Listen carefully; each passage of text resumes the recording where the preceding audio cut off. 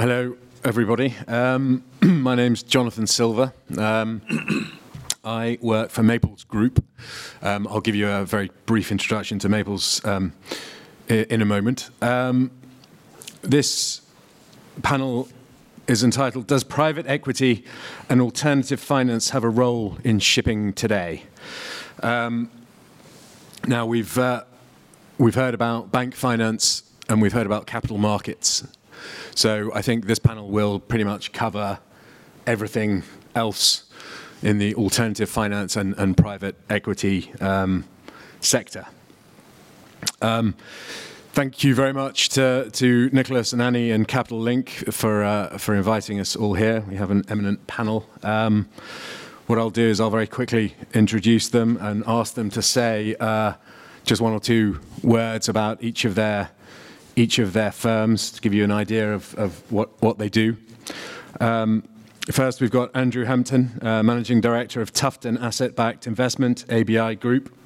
Then we have Ali Ben El-Medani, CEO, ABL Corporation. Next to him, Alex Ponomarev, Director of Business Development, GTLK Europe, that's State Transport Leasing Company. And then at the end, last but not least, Jack Sun, Managing Partner at Sino Energy Capital. And perhaps just say one or two words.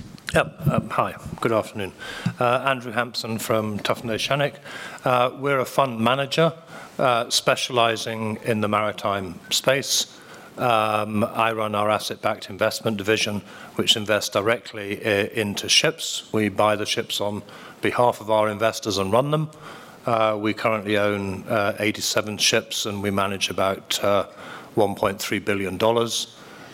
And we recently listed, contrary to what the other panel thought, we listed an investment vehicle in the UK on the London Stock Exchange 2 years ago. So there is hope elsewhere other than Scandinavia. Thank you. Hi, good afternoon.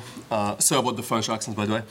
Thank you very much for having me on the panel. I'm the CEO of ABL Corporation. We're coming from the aviation side. We have 5 offices worldwide, New York, Dublin, Casablanca, Dubai, and Hong Kong for the last 2 years. We did about $2 billion on the aircraft side. And as of this year, we entered the shipping markets where we already did 10 ships. We specialize mainly on Japanese investors. So as the previous panel said about the JOLCO and equity that invests in the Chinese leasing companies usually come from people like us in Japan. And that allows us to have JOLCO for very cheap cost of equity. Thank you very much. My name is Alexei Ponomarev. Jonathan, thank you to pronounce my surname in correct way. It was very nice. I practiced. Thanks. Just to be short, GTLK Global Business is a subsidiary of STLC, State Transport Leasing Company, the biggest leasing company in Russia. We are the rated entity, BB Plus, with positive forecast. And GTLK Global Business comprises 3 companies: GTLK Europe, GTLK Middle East, and GTLK Asia here in Hong Kong. The total portfolio of assets in global business exceeded $3 billion this year, and STLC in general, it's more than $10 billion US. And I think our path is quite similar to what Ali told about ABL. So we started as aircraft lessor globally, but last year our shareholders decided that we need to diversify our portfolio and keep look into the shipping, and we set up strategy, and this year already committed more than $500 million in shipping, and the pipeline today is exceeded $1.5 billion. So I guess we have other things to discuss. Thank you. Jack. Yeah, thank you. Hey, my name is Jack Sun. I'm the managing partner of Sino Energy Capital, which is a company I founded in 2015. Since then, we have completed an exit, a $300 million investment in the offshore sector, and now we believe the shipping represents a much more interesting opportunity for private investment. And thank you very much for the opportunity to meet all you guys. I should just add, Peter Warbanoff, who's the head of distressed and opportunistic credit at LIM, was going to attend, but unfortunately he's had an illness in the family and he's had to go back to Australia, so he passes on his apologies. And I think Hans couldn't make it either. Okay, so just very quickly, it'd be remiss of me otherwise just to cover Maples Group. Maples, we provide funds and fiduciary services in the offshore space, and also correspondent counsel legal advice. I'm Marshall Islands qualified. We give Marshall Islands, BVI, Cayman, Jersey, Luxembourg, and Irish law advice. So turning to today's panel discussion. Traditionally, the finance markets hold shipping as high risk. And I wonder, have recent cases, well, somewhat recent, cases like Hanjin and OSG scared investors in the private equity and alternative finance space? I think the audience is keen to know what ship investors are really thinking at the moment. The question is, what's the market sentiment? Why now? Andrew, perhaps you could start. I think the why now is quite easy to answer, Jonathan. Martin showed this morning his usual excellent slides in summarising the industry very, very quickly and precisely. What he didn't mention, though, was that actually looking at the yield that comes out, so looking at the combination of the pricing and the freight rates and putting those together. And today is an exceptional time for yield investors into shipping, because although the prices are very low, the yields are actually relatively high, and I think it's as simple as that.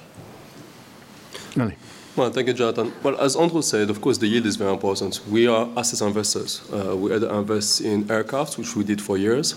We invest today in ships.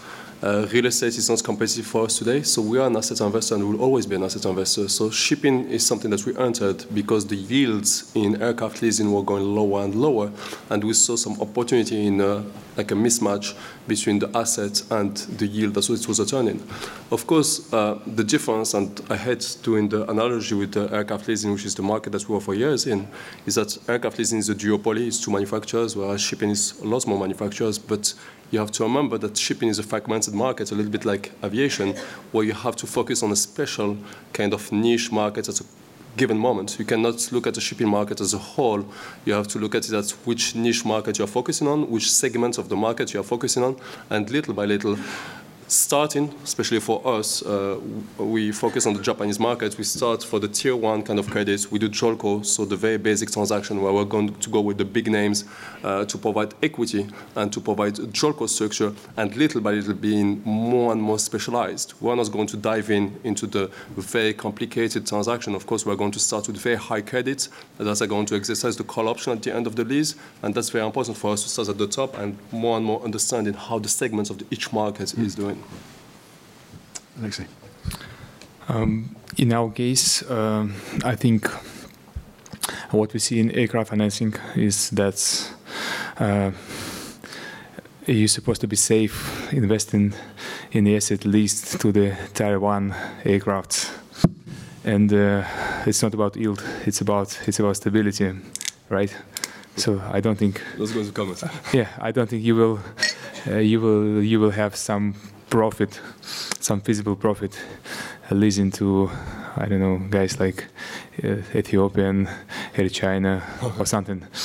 But in shipping, we see so many sweet spots in the market, and even relatively unstable niche and segments in shipping sometimes might provide the very good combination, which is really nice in our opinion. And also with regards to shipping, we have to focus not in particular operator, ship owner, and asset type, but in the all business model and the cash flow. Of course, we are targeting corporate credit, and we try to get partners with a stable cash flow and diversified cash flow. But in any segment. For instance, we close transaction with Havila Cruise Route, and in general, it was quite a tricky deal. Half of the transactions were based on a very complicated Spanish tax structure, but finally, big portion of cash flow comes from Norwegian government, which is AAA rated, and I guess every company is happy with such credit risk. Just to answer Alex, I'm making money on my Ethiopian aircraft. Thank you. Jack. Hi. I think we're a little bit unique in the way that we come to shipping not because our investment somewhere else has become worse, so we have to come to shipping. Shipping is in our blood throughout, and we always be in shipping. And for us, it's just a matter of a number of factors that you're looking at. You have developed a system of parameters you want to check. One set of parameters came from internal requirement, and then there's another set of parameters you watch from the market, and you make predictions. And if you find a perfect match, then you find a good incentive to do a deal, and then you come to look at a deal. So for us, shipping has always been very opportunistic. It's just a matter of your internal parameters can match the external environment. I think today the development of a number of factors has contributed to a stage that, at least from our internal parameters, the environment looks very good. We would like to quickly execute some large-scale transaction ASAP. Thank you. So we heard about niche sectors and very specific segments in the market. The slides we saw this morning from Martin showed that certain areas, certain segments are doing far better than others. Looking at the market data, I can see rates are pretty much up, apart from a couple of notable exceptions as against last year. I wonder if we could just ask each of the panel members what their what their preferred market segment is at the moment, if indeed they have one. Andrew. Smaller containers, small gas, small chemical. Okay. Ali. Well, for us, tankers, project tankers, LNG, and there's some niche market that we got into that was working for us is car carriers. We also did some car carriers because we believe that it's at the bottom of the market, but yeah, project tankers and LNGs and container ships. And what about you're very active in the JOLCO space? Yeah. When I was about 16 years at Norton Rose Fulbright, so I did a lot of the JOLCO financings in shipping, which in aviation were very active, but in shipping I only saw JOLCOs for shipping, not boxes, but ships come back into the market in the last year or so. Yes. But there was, they had a very specific sector. I mean, it was box carriers and then a couple of ro-ros. Are you seeing, for the JOLCO markets, are you seeing them expand into other? Well, that's our job. Like the thing that people forget, like in the and you know that in the Japanese market, you have 4 or 5 houses that can do the equity or distribute the equity. So the market is limited, but that market, if educated, enter the market and change it. Like I know in aviation, we did a lot of innovative transactions where we used ECAs to guarantee the debt. We did the first EFIC JOLCO, ACG JOLCO, etc. Doing something like that in shipping, where you use innovative transactions for the debt side, providing Japanese equity, can be something that can be very competitive in the shipping market. The issue with that, again, is that you can only do tier 1 credits. You can only do very high-end credits, but you can be very competitive on the debt side and on the equity side. The other structure that you can see we were speaking a lot about Chinese lessors, it's JOLCO with Chinese lessors. We did one this year, and we are looking to do more and more Chinese lessors JOLCO because it allows you cheap cost of equity for the lessors. So you have a head lease, sub-lease structure, and then the call option is going to be exercised by the lessor, not by the lessee. So not by the operator, but by ICBC or whoever is the lessor is going to exercise the call option. So that's enhance the credit of the transaction and therefore lower the cost of the equity and the cost of the debt. Yeah. Okay. Alexei. In our case, I think we have a strategy in place, and we have mandate from our shareholder So our roots comes from the transportation industry. So we know that shipping is one of the core parts of the transportation in the world, and we really try to be part of the industrial projects. I cannot define right now the type of assets that we are focused on. So because we consider deals with any of them. But as I mentioned before, we are focused on good credit ranking and stable cash flow. So this is what is the most important, I think. From our perspective, I think we want to focus on the ship type that belongs to what we call the mainstream type of ships. And the underlying theory is we, as financial investors, we want to be as much independent as possible. We would like to work with industrialists and all other players in the industry, but we want to make sure that no one can strangle us if they choose to. Yeah. So and that sort of leads nicely into counterparties.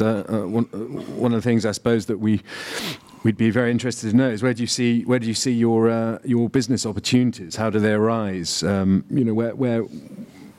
do these deals come about? Are they is it distressed assets or something else? Andrew. You're asking about the deal flow rather than the sourcing of the capital. Yeah. Sourcing of the capital is far more interesting. Well, talk about the sourcing. No, it's all right. We'll do that next. Our deals flow sourcing because we're seeking value and we're seeking sustained yield. So it's good quality assets being sold out of distressed situations. I think it's as simple as that. We're looking for lower pricing in Europe, the German KG market is just a bit like the gift that keeps on giving.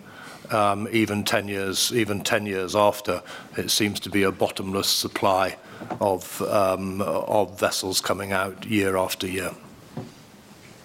Thank you, Jordan. Well, for us, you can look at us like a finance lease kind of structure. So the kind of deals are coming from ship owners, are coming from leasing companies.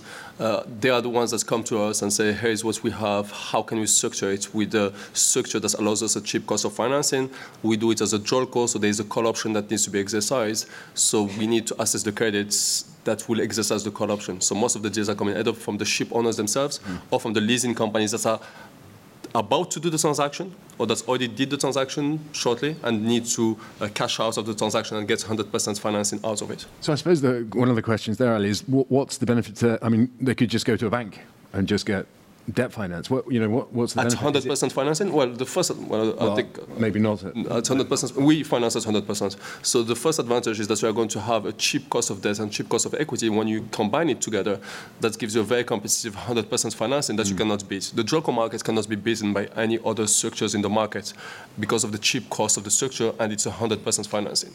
The issue with that, to be transparent with the panel, the first one is flexibility. You don't have any flexibility. That means that you cannot trade in and out of the aircraft, of the ship. Too much. You cannot trade in and out of the ship. That's the first thing.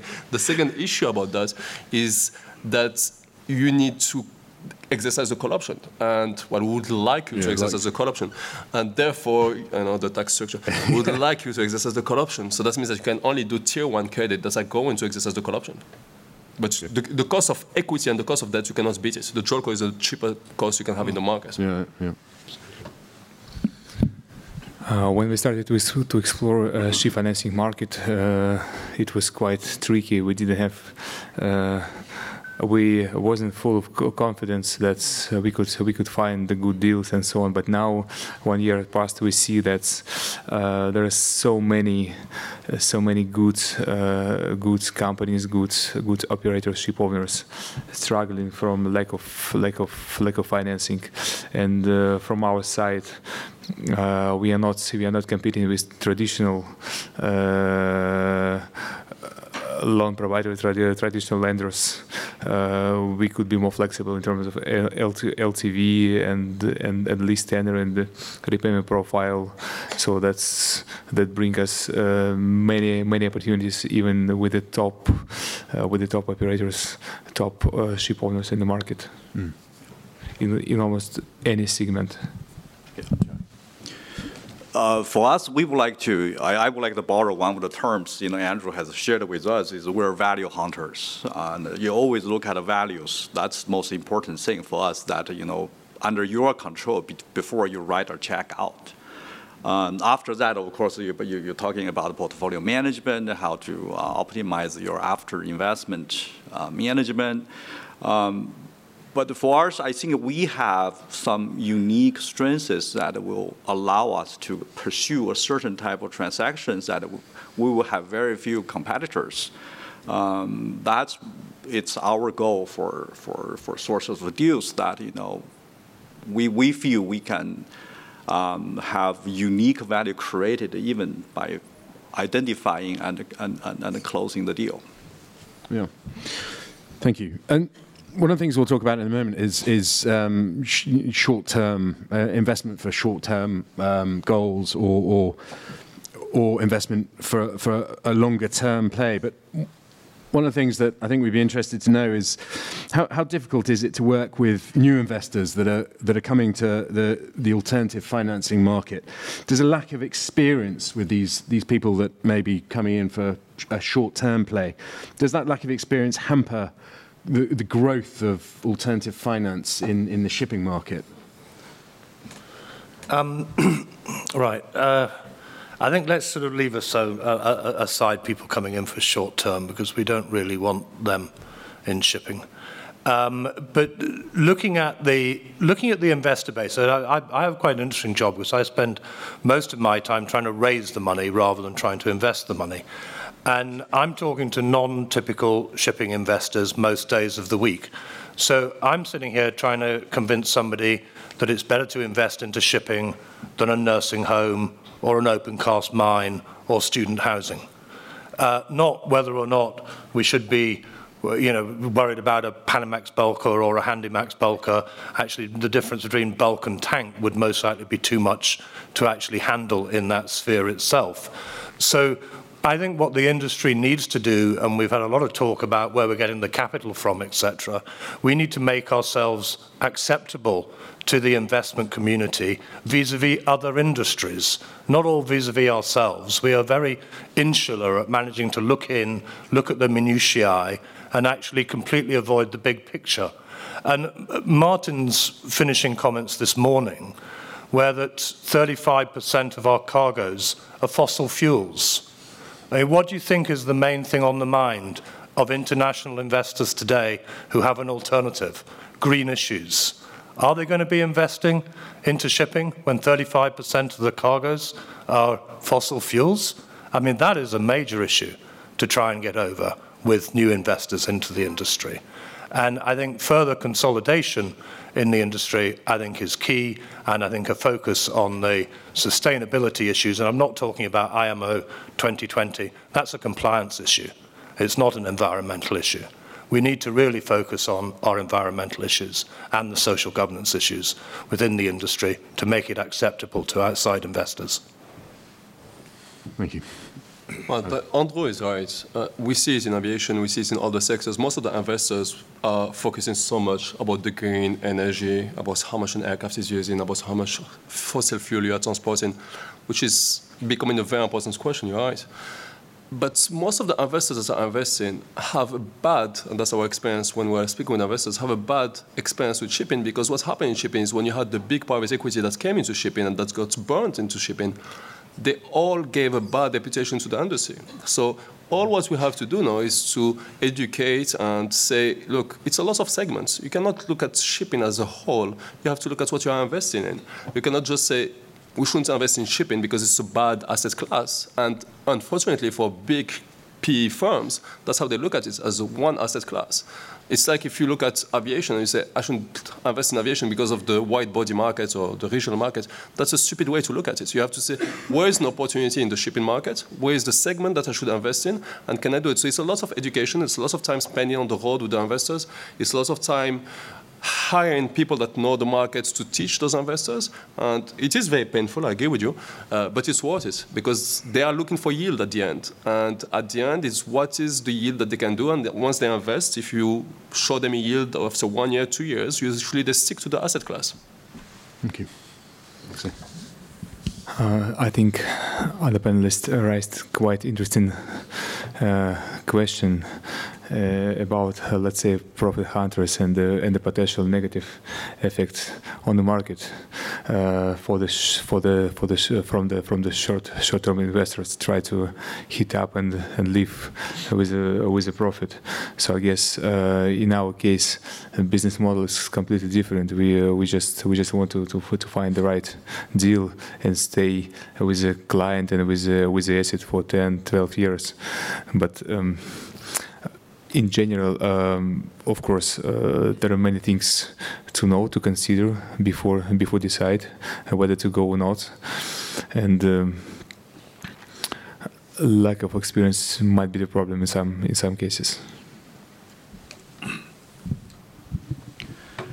I think we have been in the shipping investment industry for so long, and we think there's a big misconception among the new investors, if you would like to call them, is they have a mandate. They come to shipping, they have the capacity, but they set up a few categories without thinking too much, but put shipping the needs at first places because they needed to deploy certain amount of money within a certain period of time and at these terms. And I have a bigger problem working with those kind of investors. For us, we firmly believe we financial investors were secondary players in this industry. And we rely on the true industrialists who generate revenue for us in order for us to get a nice return. And what we need to do is make them happy instead of asking them to create the deal that what you want. I think this is a very critical mindset as a try to be a successful shipping investor. You need always bear in mind that you are serving the industry. You are not dictating that industry. Thank you. So, turning to the ship owners themselves, do you think they should be more proactive in finding alternative investment, in looking for investment, private equity? Yeah, absolutely. Always you need to be very proactive with seeking the type of investment that is suited for your requirement rather than you bend yourself over too much in order to find deals for the investor to be happy into. Yeah, it's always a back-to-back, I think. So when you're looking for a deal in the market, you always should consider how to refinance it, because that's life. That's how it works. And assessing the deal and creating the funnel, you need to understand what you will go after that. So we have for instance in our case we have equity to enter the deal. We could do it relatively fast, but of course we need the senior debt provided, back leverage provided. Provider, the mesh, the lease tenor. So we have to be. Why do you have to have debt? What, you want to do 100% financing? Equity? Well, I don't employ any leverage in 87 ships. So why do you have to have debt? So what is the cost of capital? Our business model is slightly different. So we have equity. We have 2 billion from Eurobonds, for instance, trading in. I asked that slightly tongue in cheek, Alexei. I know the answer. No, of course. You need debt, but that's half the problem. I think we end up in a situation. If I had $1 for everybody who came to me and said, "I've got this fantastic project, Andy. All I need is 80% leverage." you haven't got a fantastic project if you need 80% leverage. And that's what I'm saying, is that we need to get that bit sorted. Sorry, I was teasing you a bit there with the request. That's what we need to get sorted. Get the projects right first. Get the right value of the ships, the employment of the ships, the operation of the ships, and all of that. Get that right first. The right projects will find the right finance. So I don't think the owners, if you like, need to seek the right finance, they need to seek the right projects. And that then the finance will come. And if it's leasing or if it's private equity or whatever it is, it'll come. But it's fitting the wrong... I mean, what's been wrong for the last 3 decades that I've been doing ship finance is that the capital structures are just wrong, are just crazy. They don't fit the projects. And we need to get that right first. Then it'll work. Yeah. But that sounds fair to say, because any project that you have, let's say, for example, you buy a house, you are going to have debt and you're going to have equity. If you're telling me that your cost of equity is the same as the cost of debt, I will come to you any day of the week to give me equity on that. Yeah, but I'm not a capital. I'm not providing capital to the industry. I'm providing ships to the industry, so I'm a tonnage provider. How my investors decide to fit their capital stack to what they give me to invest is their concern, as long as they understand that they're getting an unlevered return back. And then they can work out their own capital stack themselves. And they're happy to get a return the same as the debt. And they're happy to... Well, I mean, you can't go lending, as people are doing at the moment, 60, 70% senior debt at a cost which is in excess of the weighted average cost of capital of the industry. That's just totally non-sustainable. How can you go and lend senior debt at 60 to 70% leverage at 8%, when 8% is the industry whack? I mean, we're talking about short-termism. That must be the definition of it. Well, there's few people that do that. Well, there's a fair amount that do it. Thank you. This was a question that was raised by Peter. He's unfortunately not here to answer it, but I thought it was a particularly good one. So he raised the question of the marriage between a shipping company and a financial investor or private equity. How does this really work? Can it ever work? On the one hand, the ship owner wants to hold ships, generate charter hire, long-term profit, management fees, whereas the investor is perhaps more motivated to get in and out quickly and make a profit. The question is, can their interests ever really be aligned? He has cheap equity. I don't have cheap equity. I have appropriately priced equity for the projects that invest in.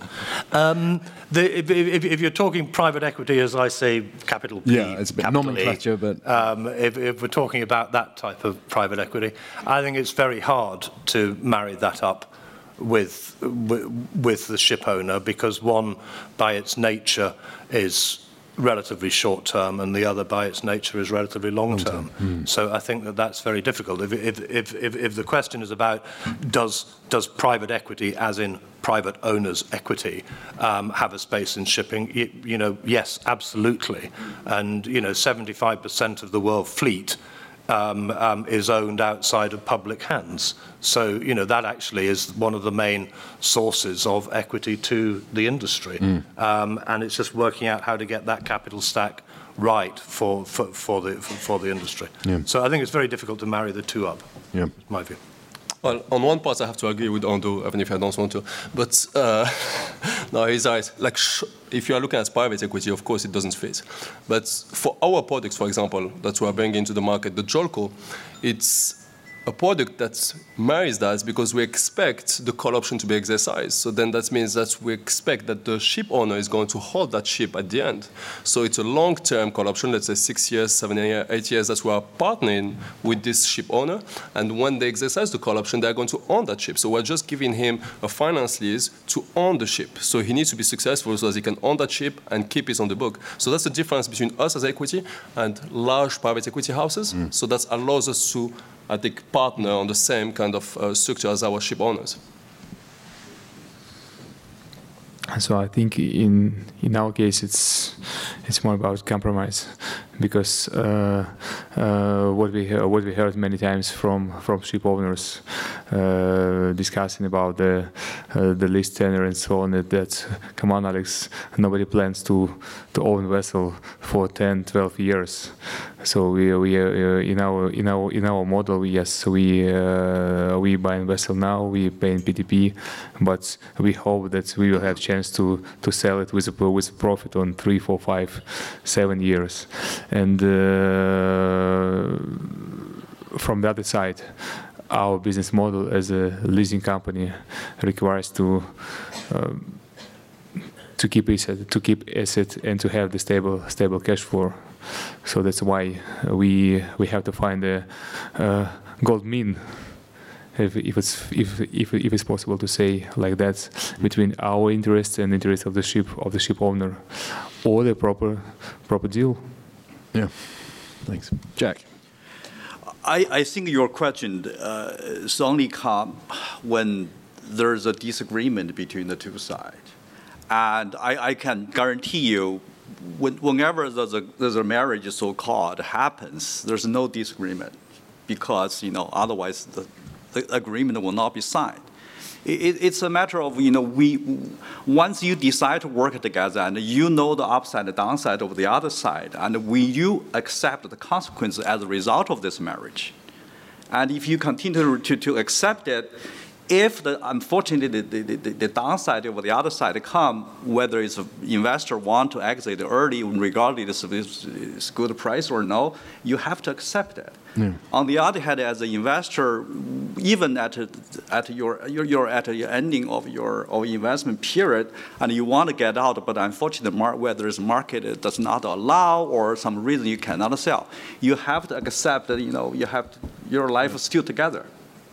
So I think everybody has tried their very best at the beginning trying to draft the agreement. You guys must have done a lot, trying to address the common interest of both sides as much as possible. But once we're all professionals, once you put a bet in, just accept your consequence. So nicely. I think to use one word, I think it's really all about partnership. Yeah. And the trust. Yeah, partnership and trust. Right. Well, I can see we've got a minute left. So just to say thank you very much. I hope this panel discussion was of benefit and of some interest to you. And I'd just like to thank each of the panel members for their input. Yeah. Thank you. Thank you very much. Thank you. This is good.